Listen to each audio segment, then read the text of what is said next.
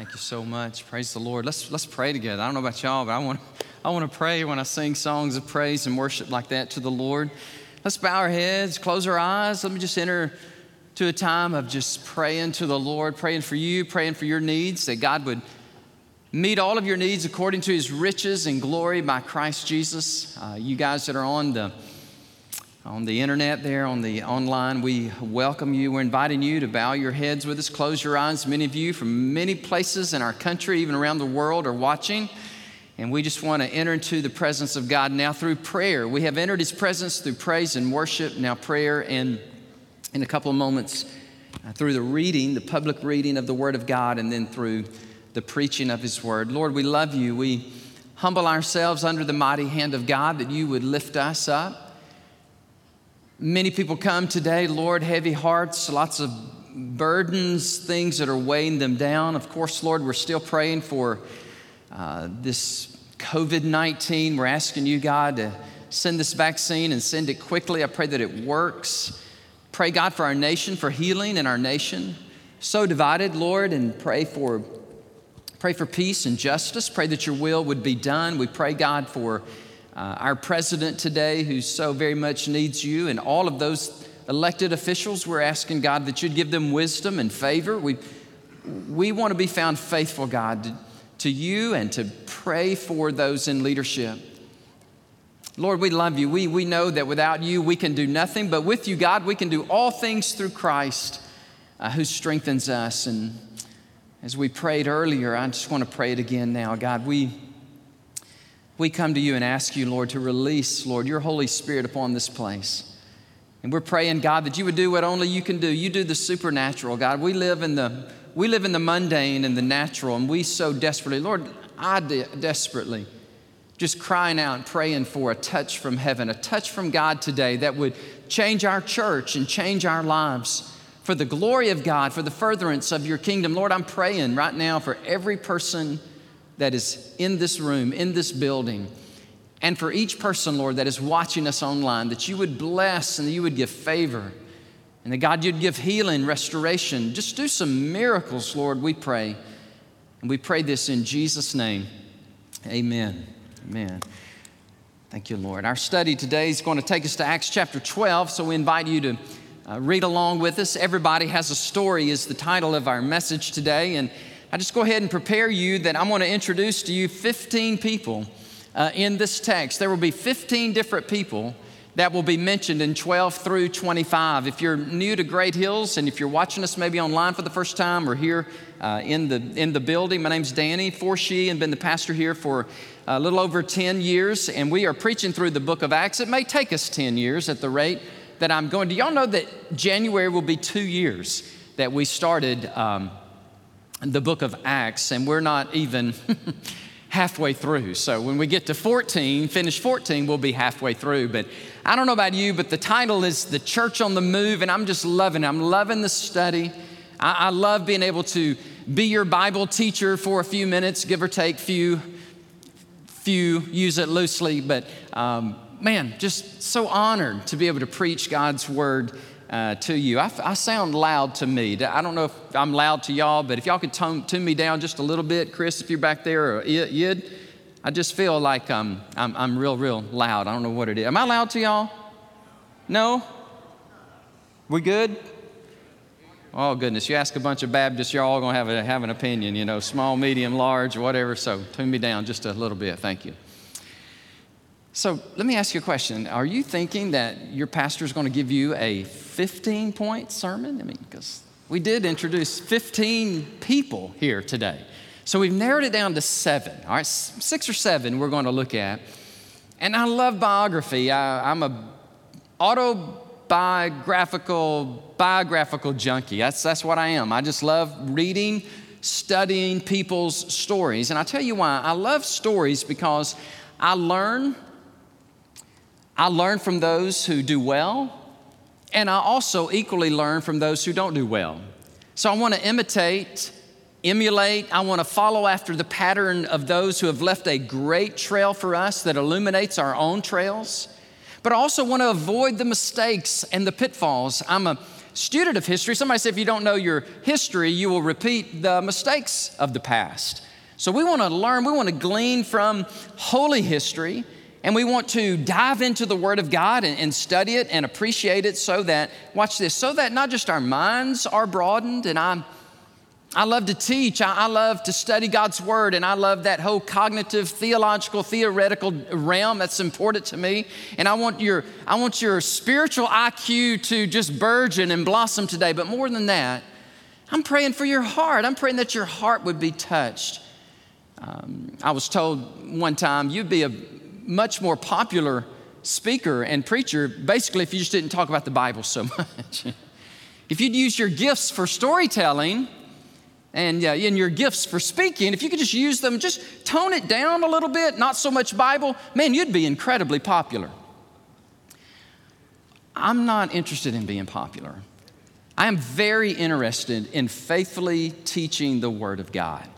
And that is my task. That is my objective. So the Bible says in Acts chapter 12 that Peter is in a mess. He is in prison. The guy that just killed his good friend James executed him, probably through beheading. On the next morning, Peter himself will be executed, no doubt. It's happening. And while Peter is asleep in prison there in Jerusalem, there is a church that is meeting in the home of John Mark's mother, Mary. And as they're meeting, they're having an all-night prayer vigil. You ever been to one of those? I mean, it's an all-night prayer. The reason they're praying is because one of the pillars, one of the leaders in the church, the Apostle Peter, is on trial. He will be executed unless God supernaturally intervenes. There are 16 soldiers, and they have guarded his life, and yet God supernaturally releases him from prison. Now we pick up the narrative. We pick up the story where we left off last time, and here it is. So when Peter had considered this, meaning when he was contemplating just what had happened to him, he had been supernaturally let out of prison. He went to the house of Mary. Now this is not Mary, the mother of Jesus. This is Mary, the mother of John, whose surname was Mark, where many people were gathered together. And what were they doing, Great Hills? They were praying as a church. And Peter, he knocked at the door of the gate, and a girl named Rhoda, whose name means rose, came to answer. And she recognized Peter's voice. Because of her gladness, she did not open the gate, but ran in and announced that Peter stood before the gate. Are y'all okay? Y'all know what's going on here? They are praying for his release. God releases him. Rhoda runs to the gate and sees that it's Peter, and she gets so excited, she runs and leaves him standing there. I mean, he's like, okay, you want to let me in? And she's just so excited. She's probably an adolescent, maybe even a teenager. And she runs back and she says, oh my word, he's out of prison. And they said, you're crazy. You are beside yourself. Yet she kept insisting that it was so. And they said, the church said, no, it's not. It could not be Peter because we're praying that God would release him. You ever done that? You ever prayed really hard and God answered it and it shocks the ever-loving daylights out of you? Well, that's the way they were. And they said, no, it can't be him. It's his angel. But verse 16 says, now Peter, hey guys, y'all want to let me in? He's still knocking at the door. And when they finally opened the door, they saw him and they were exostemi is the Greek word. It literally means they were out of their minds. They were bewildered. They were astonished. God had supernaturally answered their prayer. But motioning them, watch this, like, shh, guys, come on now. It's probably 3, 4 o'clock in the morning by now. He motions them, please keep silent. And he declared to them how the Lord had brought him out of the prison. And then he said, go, tell these things to James and to the brethren. And he departed and went to another place. Then, as soon as it was day, there was no small stir. I love the way the Bible describes things. No small stir, meaning there was some serious commotion going on in Jerusalem, in the precincts there where they kept the jails. And there was a stir among the soldiers because what had happened or become of Peter. But when Herod, now remember this is Herod Agrippa, the grandson of Herod the Great, he searched for him and did not find Peter, and so he examined the guards, and y'all know what happened to the guards, right? He said they should be executed or put to death, and they were. And then Herod Agrippa went down from Judea. Now, when the Bible says they went down from Judea, whenever the Bible mentions Jerusalem or Judea, because it is very high and lifted up above ground zero or above sea level, but also spiritually speaking, the Bible, when it talks about Jerusalem, it always has an elevated, lofted mentality when it talks about the earthly city of God, if you will. So, but when they say they go down, they are literally going north up to Caesarea by the sea, and Herod Agrippa stayed there. Now, Herod had been very angry with the people of Tyre and Sidon, but they came to him with one accord, and having made Blastus the king's personal aide, their friend, they asked for peace, because their country was supplied with food by the king's country. Now, watch what happens here. So on a set day, Herod, arrayed in royal apparel, sat on his throne and gave an oration to them. And the people began shouting, "This is the voice of a God and not a man." Then immediately an angel of the Lord struck Herod Agrippa. He's only 50 years of age, because he had not given God the glory, and he was eaten by worms and he died. But the word of God grew and multiplied. One more verse. And Barnabas and Saul, are y'all counting? It's like 15 names, by the way, if you're not counting. It's like 15 different historical, biographical people that Luke mentions in this one narrative here. But Barnabas and Saul returned from Jerusalem when they had fulfilled their ministry. Remember their ministry of taking the offering from Antioch, going 300 miles south, giving it to the church at Jerusalem. And now they are going to get John Mark, and they go back with John Mark up to Antioch there on the Orontes River. So what we're going to do today is we're going to look at stories. This is a very odd sermon that I'm about to preach. I have 6 points, but I have 7 biographical caricatures or figures. And I just want to, here's what I want to do. I want to enter into your world and let you meet these people.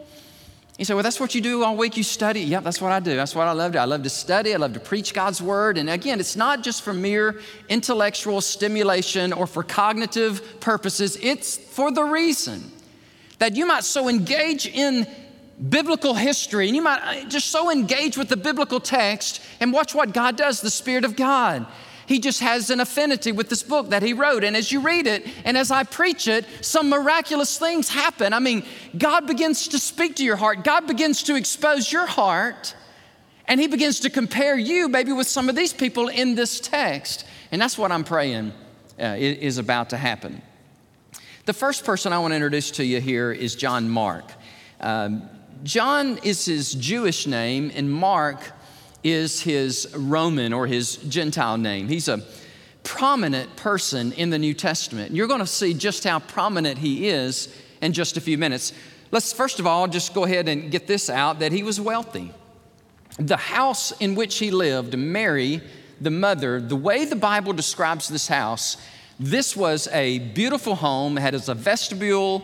It has an outer court. It even has a place that goes outward to the street and has a gate. And so when Peter comes and knocks on the gate, they hear it, but they have to come out of the house, through the vestibule, out of the outer court. Then they make their way to the gate. So what Luke is describing for us here is a beautiful home, people of means, people of wealth. Look, if you have money and God has blessed you, that's okay. I mean, God blesses many people in the Bible with finances and economic ability. And here's the thing. When God blesses you, please be a blessing to others. Maybe God would bless you more if he could trust you to be a blessing to more people. And that's what Mary is doing. She is opening up her home to a prayer meeting for the church of Jerusalem, and they're scattered through all Jerusalem. They go to the temple, but here they are in her home. And there's a bunch of people in the house, and they're praying for Peter to be released. John Mark, who is this guy? Well, he will go with Barnabas and Saul. He will go on a missionary journey with them. He will desert Paul. Remember this? He will say, this is too hard. And he leaves Paul and Barnabas on their missionary journey, and he goes back to Jerusalem.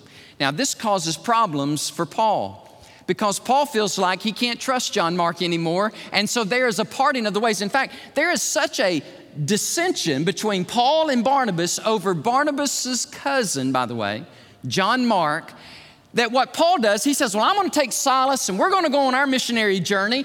And John Mark, you can go with your cousin Barnabas, and God bless y'all, but you deserted me once and I'm not going to take you again. Watch this. Can it be that good, godly Christian people can have disagreements with one another? Yes, they can. But I want to tell you this. Before Paul left this life, he and John Mark were restored. And I read this in Philemon 24, when Paul says, and please let my fellow laborer know that I'm thinking about him, John Mark. Also in 2 Timothy 4:11, Paul specifically asked for John Mark at the end of his life because he says he was useful for me in the ministry. And yes, this is the guy that wrote the gospel of, anybody? Mark. John Mark recorded Peter's sermons. Peter's sermons, basically the Gospel of Mark is a recollection of sermons that Peter preached when John Mark was following him around. You see, here's the thing about John Mark, and some of you can relate to. You started out really well, and yet you sorely disappointed God.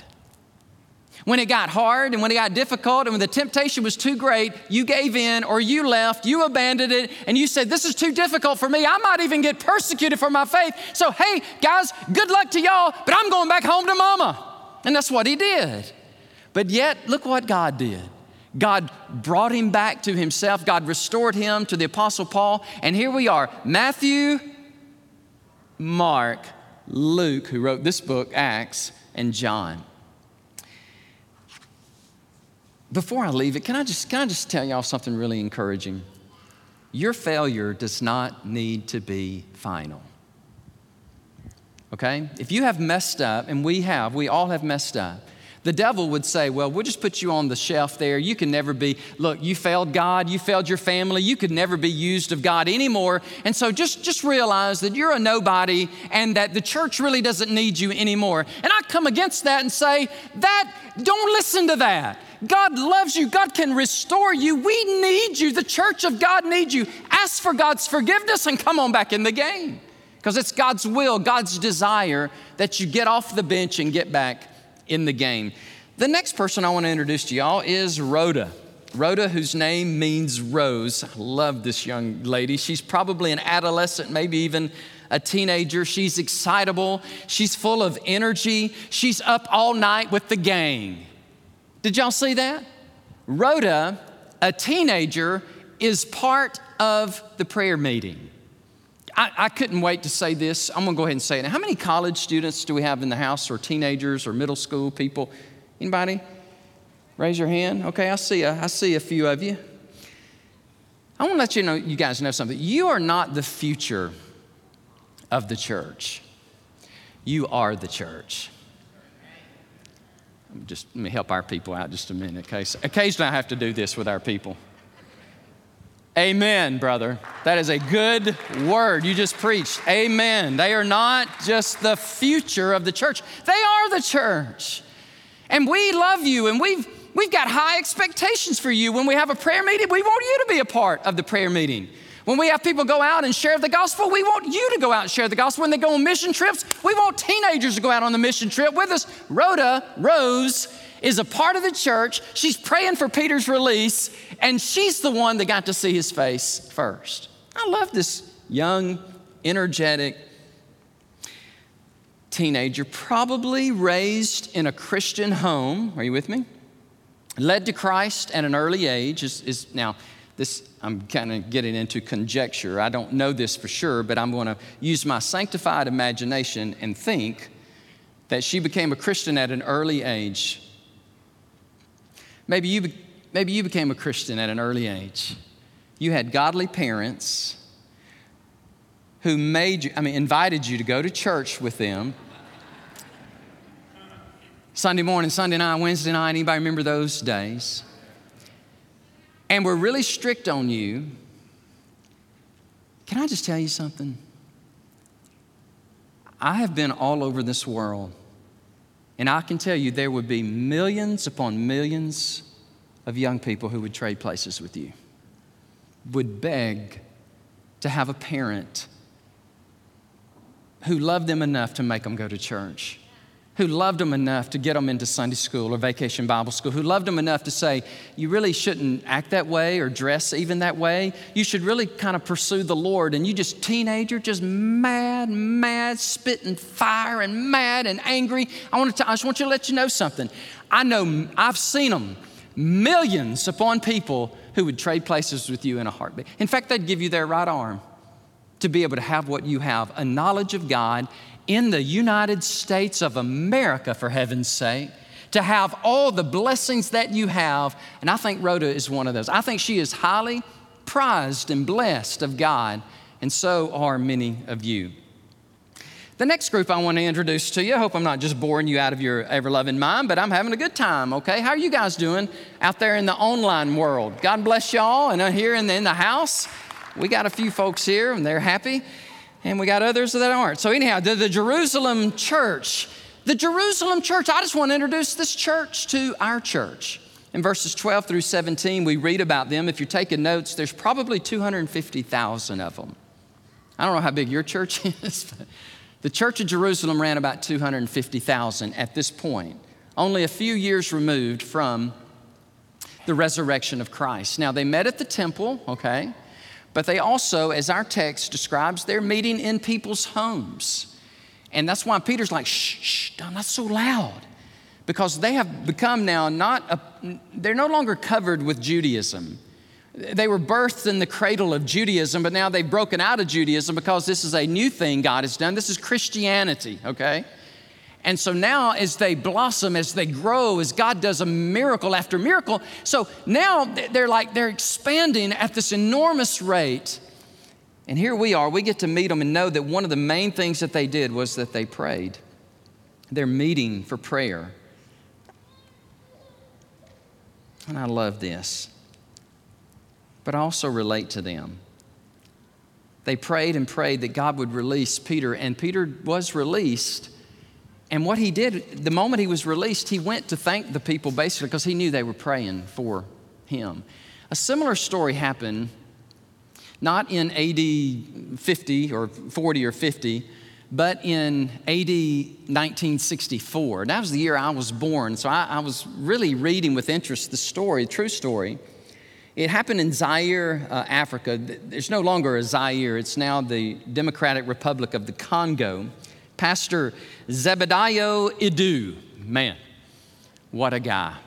He was a follower of Christ in Zaire at the time. The communists came in and controlled. And what they would do is anybody that was dissenting or disagreed with them, they would incarcerate them. And then when the spiritual leader, a man by the name of Patrice Lumumba, he was the spiritual revolutionary in Zaire. And basically anybody that disagreed with him, then it could cost you your life, right? And so Pastor Idu is captured and he's placed in prison. And here's what happened on one day. They came in and they said, we're going to have a sacrifice. We're going to kill a lot of our prisoners in honor of our spiritual leader who's brought communism to our land. By the way, read any country, any place that is ruled by communists, and that is a sad state of existence, I'm telling you. Read your history. And so they bring in this truckload of people, and they get them out of the truck, and they would say, 1, 2, 1, 2, 1, 2. Y'all with me? You ever done that? It's kind of like when you're playing a ball game. If you're all the ones, you go over here. If you're all the twos, go over here. Well, in this case, all the ones got executed. And all the twos got to go back to the prison. Pastor Adu was one of the twos, and he went back to prison. And when he did, he started preaching the gospel to all those prisoners. After he led the 8th one to Christ, true story, after he led the 8th prisoner to Christ, somebody came rushing in the prison. They said, "We have made a mistake. Pastor Adu, you were arrested by accident. It was a mistake. You're free to go." And so he left and he went home. And when he got home, he looked over to the chapel, to the church that he served. And guess what his church was doing? They were praying. They were praying for his release. And he said when he walked into that church, it was like, oh my word. They were out of their mind with excitement. Aren't you glad to know that the same God who did all these miracles and amazing things in the Bible is the same God who's doing miracles and amazing things today? I sure am. I sure am. I'm so glad that we don't serve a dead God. He's alive, He's reigning, He's ruling. And all the power that He had, all the power He had then, He has today, and He will have forever. Maybe we don't experience it like in America because we don't pray like they pray. We don't get on our knees. We don't have these emphasis of prayer and where we're seeking God. But that will change when persecution comes. And I may be wrong, but I do believe it's coming. And we're probably not going to have a hard time having this 3,000 seat or however many it is, Brother Terry, 2,600, how many of it is are in here. It'll probably fill up if things change and change seriously against the church. I'm praying that doesn't happen, aren't you? But if it does, I think our prayer levels will go up exponentially. Well, let me introduce somebody else to you, James. How about James in verse 17? Did y'all see this when he said, and go please tell James, go tell these things to James and to the brethren, and he departed and went to another place. Well, who is this James? Well, let me give you 3 Jameses, all right? James, the brother of John, the sons of thunder, right? James and John, the sons of Boanerges, the sons of Zebedee. By the way, James was executed just the other night in this prison. Okay, that's one James. The second James is a man by the name, the son of Alphaeus. He is another disciple. He's one of the 12. And then you got this guy. Who is this guy? Did y'all see it in verse 17? Who is this James? You're looking at me like, I bet you're about to tell. I am. I'm going to tell you. James was the half-brother of Jesus. You say, why do you say half-brother? Well, James had Mary and Joseph as parents, and Jesus only had Mary. Are y'all with me? It's called the virgin birth, all right? So that's why they called him, and Jude, who wrote the book of Jude, half-brothers of Jesus. He did not believe in Jesus Christ. He thought he was kind of a lunatic, really. He was in the same home with him, but Jesus, you are esoteric, you are mystical, and you are an enigma to us. I don't know about you. In fact, John 7:5 says, even Jesus' brothers, y'all with me, did not believe in him. You say, well, what happened to James that made him change his mind? Because Peter now is saying, James, go tell James. Please tell James, this James, what changed his mind? I'll tell you what changed his mind. The resurrection of Jesus changed his mind. Totally changed his mind. Look what it says in 1 Corinthians 15:7. After that, Jesus was seen by, y'all with me? James. And then by all the apostles. This man, James, was known as, this was his nickname. They called him Camel Knees. You say, well, that's not very flattering, Brother Dan. Camel knees? He prayed so much, he had calluses on his knees. This James was the leader of the church of Jerusalem. Check this out. While the apostles are going and preaching and teaching and scattering abroad, James stayed home. He also wrote the book of James. Probably the first book of canonical scripture was the book of James. Isn't that interesting? In AD 62, James was captured, taken to the pinnacle, the top of the temple in Jerusalem, and shoved off. And when he landed, It didn't kill him like they tried to kill him, so a mob gathered around him and pelted him with stones, and he died a death of a martyr. But before he did, he gave us this amazing book called the Book of James. Maybe we'll preach the Book of James one day. Have you ever read the Book of James? Oh, my word. It is strong, strong, strong, just like this guy was. All right, number 5, let me introduce another person to you.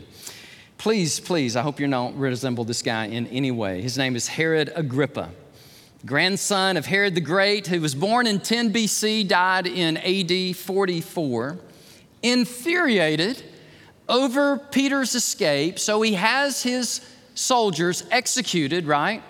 It really wasn't their fault. An angel let Peter out of prison, and yet they met, here's the rule. If you work for the army and your prisoner escapes, you get the same treatment that they were going to get. So all 16 of them were executed by Herod. He travels. He goes to Caesarea. Did you see this? 19 through 23. Those of you that went with us last year, went to Israel, we went to this very city, Caesarea by the sea. Herod the Great, which was Herod Agrippa's grandfather, built Caesarea by the sea. He named it after Roman Caesar Augustus, therefore Caesar Caesarea. And that was the headquarters for those who ruled the world in Rome. If you ruled in Israel, then you would go to your headquarters there at Caesarea. And that's what Herod Agrippa does. He goes up there with great pomp and circumstance, and he just thinks he's all of that in a bag of chips before they even had chips. I'm telling you, this guy thinks he is God's gift to humanity. And so there's a dispute. It talks about Tyre and Sidon. If you go just north of Caesarea by the sea, you'll see Tyre and Sidon. There's a dispute. They send a delegation. They have an inside connection with Bastus. I'm not going to preach a whole sermon about him. Okay, just don't worry. But Bastus, and so there's a reconciliation. And so they're needing Herod. They need his food. They need him to release the food that can come up to Tyre and Sidon. So at the break of day, he comes out and he has this regalia. He has this, and I want to read it to you. Josephus, who was a Jewish historian, describes the day that Luke captures in Acts chapter 12. And let me read it to you. This is a secular Jewish historian, not a follower of Christ. And this is what he writes. Agrippa came to the city of Caesarea on the second day of the spectacles, a celebration in honor of Caesar, clad in a garment woven completely of silver, so that its texture was indeed wondrous. He entered the theater at the break of day. There, the silver, illuminated by the touch of the first rays of the sun, was wondrously radiant, and by its glitter inspired fear and awe in those who gazed intently upon it. His flatterers raised their voices, addressing him as a what? Little g, what? As a god. Now, at this point, he's about my age at this very point. If he had the spiritual IQ of a cockroach, he would have said, stop, please stop. I am a mere mortal man, a human being. Do not worship me. But he didn't. He's like, man, this is awesome. So he received the worship of the people. The king did not rebuke them, Josephus says, nor did he reject their flattery as impious, end of quote. And then here's what happens. He grabs his heart. This is Josephus telling it. He grabs his heart, and then he grabs his stomach, and he just melts down, and his people come and they take him to his home, and for 5 days, he suffers horribly. Dr. Gene Morton, a medical physician, has described what he thinks happened when you combine the stories of Josephus with Luke, because Luke talks about worms, right? I hope y'all don't have a soft stomach, because I'm about to tell you something that is pretty grotesque, all right? And here's what he thinks happened to him. He's suffering from tapeworms. They have infiltrated his body, and they've called a cyst. A cyst has formed, probably in his stomach, and it has burst. And when that cyst bursts, all these worms are released. By the way, the Greek word for worms here is scolex. It's the same word that Jesus used in the Gospel of Mark, by the way, Mark 9:44, where it says, and when they die, their worms dieth not. When people who are suffering in hell, who've been so proud, I don't need you, God, I don't want you, God. And so God gives them an eternity separated from Him. Do you realize that the decision you make in this world determines where you spend eternity? I mean, that's a huge spiritual weight, a decision. And so his cyst burst, and these worms go out into his body, and for 5 days, unmolested, these worms eat at his body, and he dies a horrible, horrible death. Luke tells us in verse 23, he did not give God the glory. In Proverbs 16:18 says this, pride goes before destruction, and a haughty spirit before the fall. Whew, I don't know about y'all, but I'm ready to move on from Herod Agrippa, but not so fast. Anybody relate to that? Can anybody relate to arrogance and pride, so much so that you don't want to worship God, you want to be worshiped as God? I just want to let you in on a big secret. That's not going to end well with you. Because God alone, He will not share His glory with anybody, all right? Not even Mr. Herod Agrippa. But let me end on a high note here. Look at number 6 and 7. This would be Barnabas and Saul. Verse 24 follows the death of Herod with the persecuted church, with the triumphant note here that these men, these good godly soldiers, they went out, they left on the Orontes there, the Antioch, and they went south to Jerusalem. They gave the offering. Don't you love that? They entrusted the money to Barnabas and Saul and said, go give this money to the people in Jerusalem. And they did.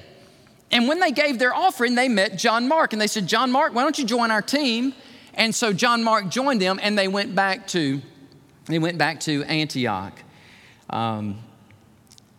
Barnabas and Saul are the deal, man. They're the leaders of the church in Antioch.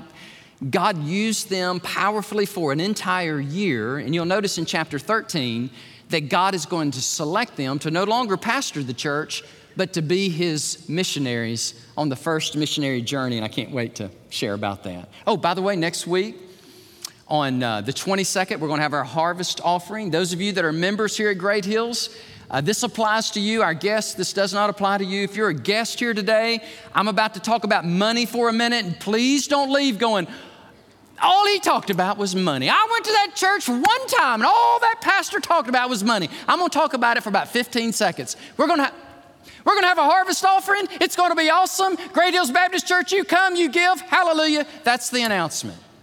That didn't even last 15 seconds. All right? And we're going to do it. It's such a fun time. You come, you give your offering. I share with the church in my newsletter. I'll share it with y'all again. I'm so thrilled that Ashley and I get to give more money to Great Hills Baptist Church than we've ever given next Sunday. You say, well, whoop-a-be-doo, what you doing? We're paying you way too much. No, we sold our house. Sell your house sometime, and then, well, maybe not, because you got to go live somewhere, and that eats up all the rest of your money. But anyhow, we believe in tithing on everything, and then some. So we're just going to tithe on it and just bring it as an offering to I can't wait. You say, well, there's a lot of other places you can give. I'd rather give it here than anywhere. Why? This is my church. This is the place where we get to hear the word of God, and we get to send out missionaries, and we get to baptize people. Man, yeah, we can give money. I want to give the lion's share. How about I want to give it here in our church? Afterward, y'all ask me what I really think about that, and I'll tell you, okay?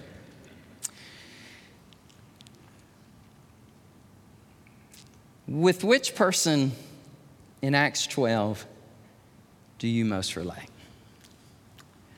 Let me recapitulate, just summarize briefly. John Mark, you started well, but you failed miserably, like Peter. And God says, I know. And I love you, and I forgive you. I restore you. Wouldn't that be awesome? See some of you restored back to the Lord, knowing that your failure was not final. That God didn't close the book on you and say, I'm done with you. You messed up. Get out of here. Get out of my face. No. God says, I'll restore you. Come on, get back in the game. How about this young lady, Rhoda, full of excitement and energy, resiliency for Christ? Oh, may God raise up a whole bunch of roses at Great Hills. How about the early church? Do we relate to them and praying and seeking God on our face? Herod, proud, not giving God the glory. Or Barnabas and Saul, faithful soldiers of the cross.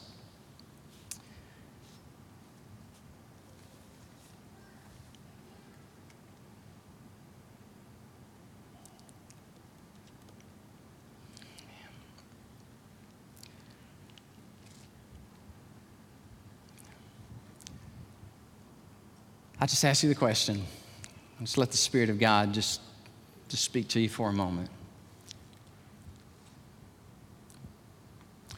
I finally did it, by the way. It took me months, but I finally finished Grant's biography.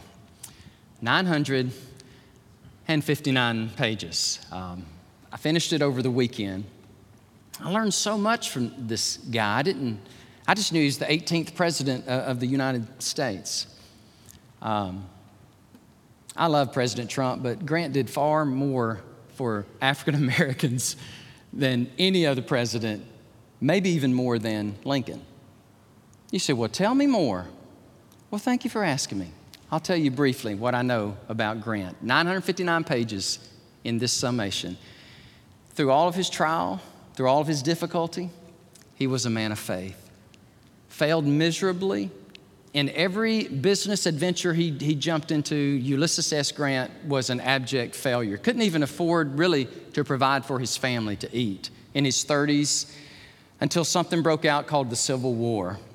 And when the war broke out, oh my word, this guy had demonstrated that he was a phenomenal general in the Mexican War. And then when it came to the Civil War, he just began to rise, and they thought, my land, this guy's Napoleonic. He is a genius on the battlefield, and he was. Struggled fiercely with alcohol. And by the way, if you have a little struggle with that, don't touch that stuff. If you're like me and have a propensity to really like it, like Stonewall Jackson said, I really like it, so I got to be careful of it. But Grant couldn't, and it almost cost him being elected the president. So they win the Civil War. Lee surrenders at Appomattox, and Grant, I just learned a couple things. I had no idea that his best man in his wedding was James Longstreet. Does anybody find that interesting? James Longstreet was a general for my people, the Southerners, in Alabama. He was the premier, one of the premier Southern generals. Before the Civil War, he was the best man of Ulysses S. Grant when he got married to Julia. I thought that was interesting. And then when he dies, right before he dies, he has no money, the general who became the president 2 terms. And Mark Twain told Ulysses S. Grant, look, if you write your memoirs, your family will never have a financial worry. And so Mark Twain published Grant's memoirs and I think Twain made, if my math was right, around $4 to $5 million. And Julia, his widow, got proceeds. She got up to like $650,000. Now in the 1870s or 80s, that's a whole lot of money. At his funeral, 1.5 million people attended Ulysses S. Grant's funeral in New York. Next time I go to New York, if they ever open the place up, I want to go see where he was buried. The African American people, in a physical sense, called him their savior because of the war, because of what he stood for, and because of his love for people who did not look like him, people that did not have the same color of skin as him. Ulysses S. Grant was a hero. And I think about it and I look at his life and I see, and I hope this helps you guys. I want to study a person like that, and I want to emulate those characteristics that are good, and I want to try to avoid, by God's grace, those characteristics that that are evil, right?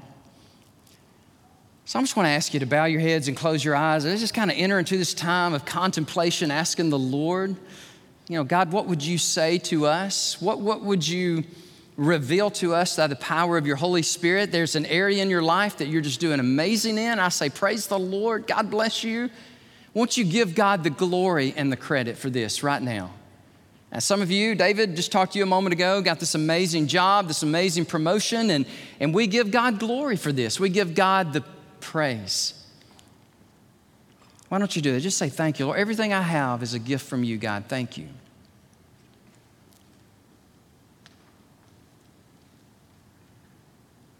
Maybe some of you are here today and your mind is just so still wrapped up in this election and you just can't let this thing, you can't let it settle. I hear there's lots of stirring going on and who knows what's about to happen. I don't know about y'all, but I just want justice to happen. I want the right thing to happen. That's what I'm praying for. But what if things turn violent? What if things turn really difficult in the coming days and years for the church of Jesus Christ? Will we stand? Will we be people of faith, people of prayer, people of preaching the word? I'm praying that we do. Maybe you're here today and you're still suffering. I mean, you're fearful, you're worried about this pandemic and this COVID-19, and there's just things on your heart and on your mind, and you signed up to run the marathon, and lo and behold, next thing you know, you're running a triathlon. You're like, my lamb, will this ever end? And so I'm going to pray for you. I'm going to ask you right now, just join me in just concerted, fervent prayer. Father, we pray in Jesus' name. We pray for your healing, God, for your strength. We pray, God, for supernatural works of the Holy Spirit that maybe we've never seen before, God, that you would save us, oh God. Save our nation, oh God. Renew us back to you, Lord, with a fiery love that will not deny your sacrifice. Lord, we're praying for Great Hills Baptist Church. God, we're asking you, Lord, for revival. Lord, I'm asking you to revive us, oh God. I'm asking you, God, to make us a people of prayer, a people on our knees, a people that when we come to church on Sunday, God, there's a sense of expectancy.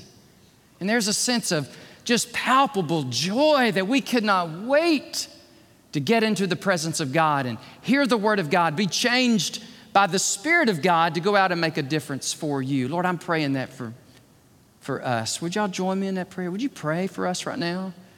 Pray for our church.